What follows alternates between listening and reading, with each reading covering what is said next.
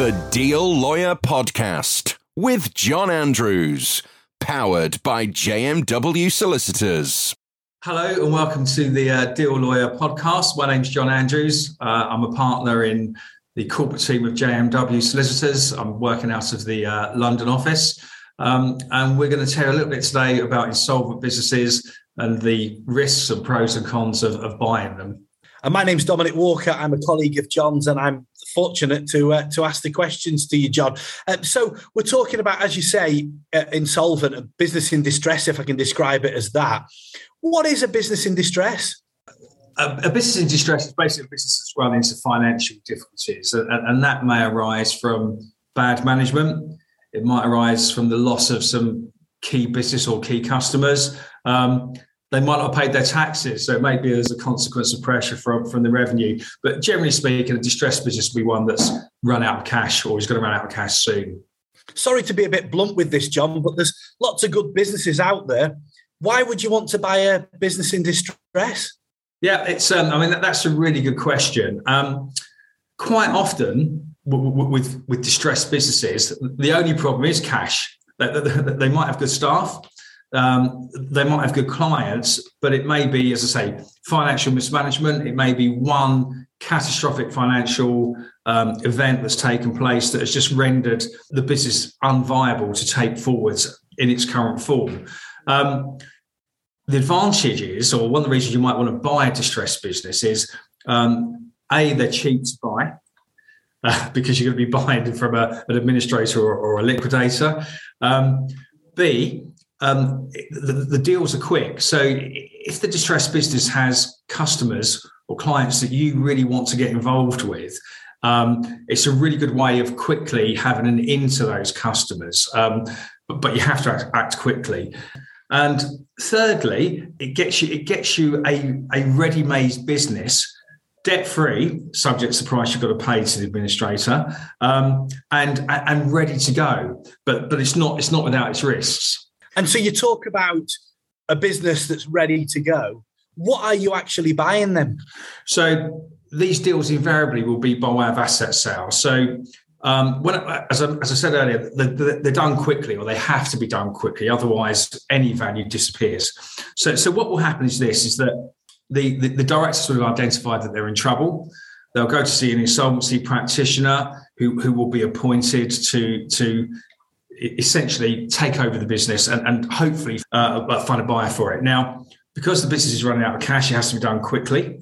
So often you'll have heard the term pre-pack. It gets sold back to the old management. That was really, really common. It still happens, but it's trickier to do. There are more hoops to jump through. So consequently, there are more deals being done where there are sales to third parties. And if there is a sale to a third party, what the administrator will say is, this is what I've got. I've been appointed as administrator to this company. These are the clients it's got. These are the assets it's got. These are the staff it's got. Do you want to buy them? So what you're buying is you're buying the business and assets such as they are, but you're not buying the limited company. So all the debt of that limited company is left behind, and you're sort of cherry picking the best parts of what's left. But as I say, it's not without its risks.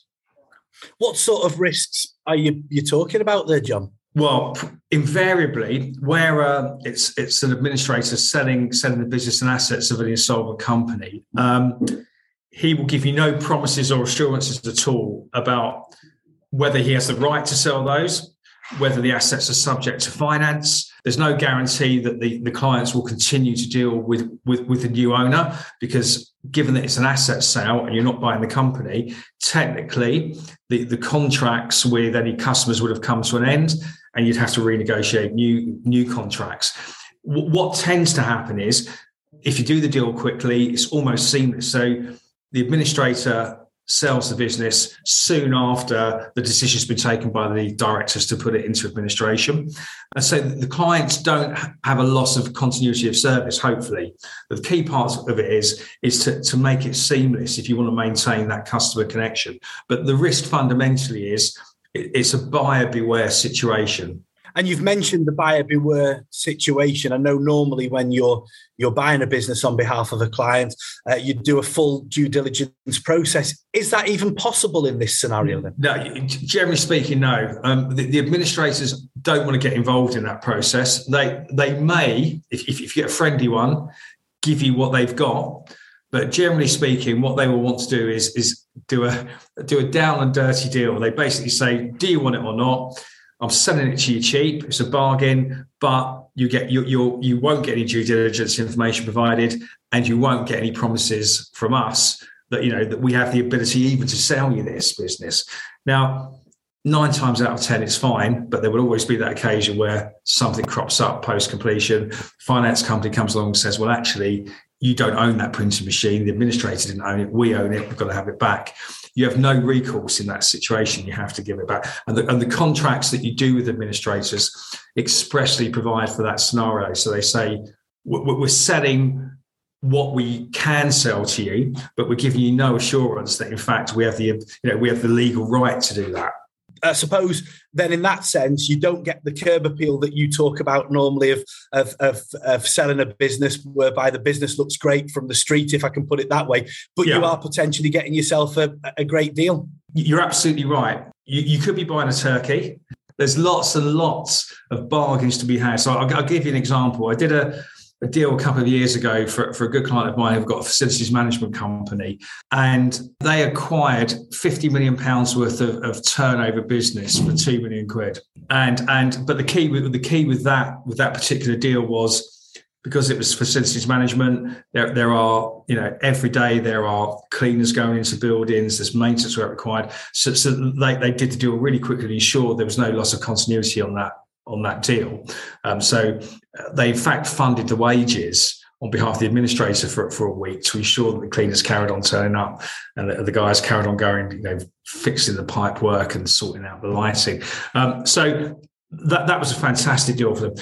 The other thing is this: most of these deals with administrators tend to be done by way of, they want a one-off cash payment. You can sometimes negotiate deferred terms or payment from future receipts from the business, but they tend to be the exception rather than the rule. So if you want to get a deal, you really have to very often have the cash to do the deal up front. It's a fascinating insight, John. And if anybody wants to speak to the deal lawyer to find out about how to buy a business in distress, how can they get in touch with you?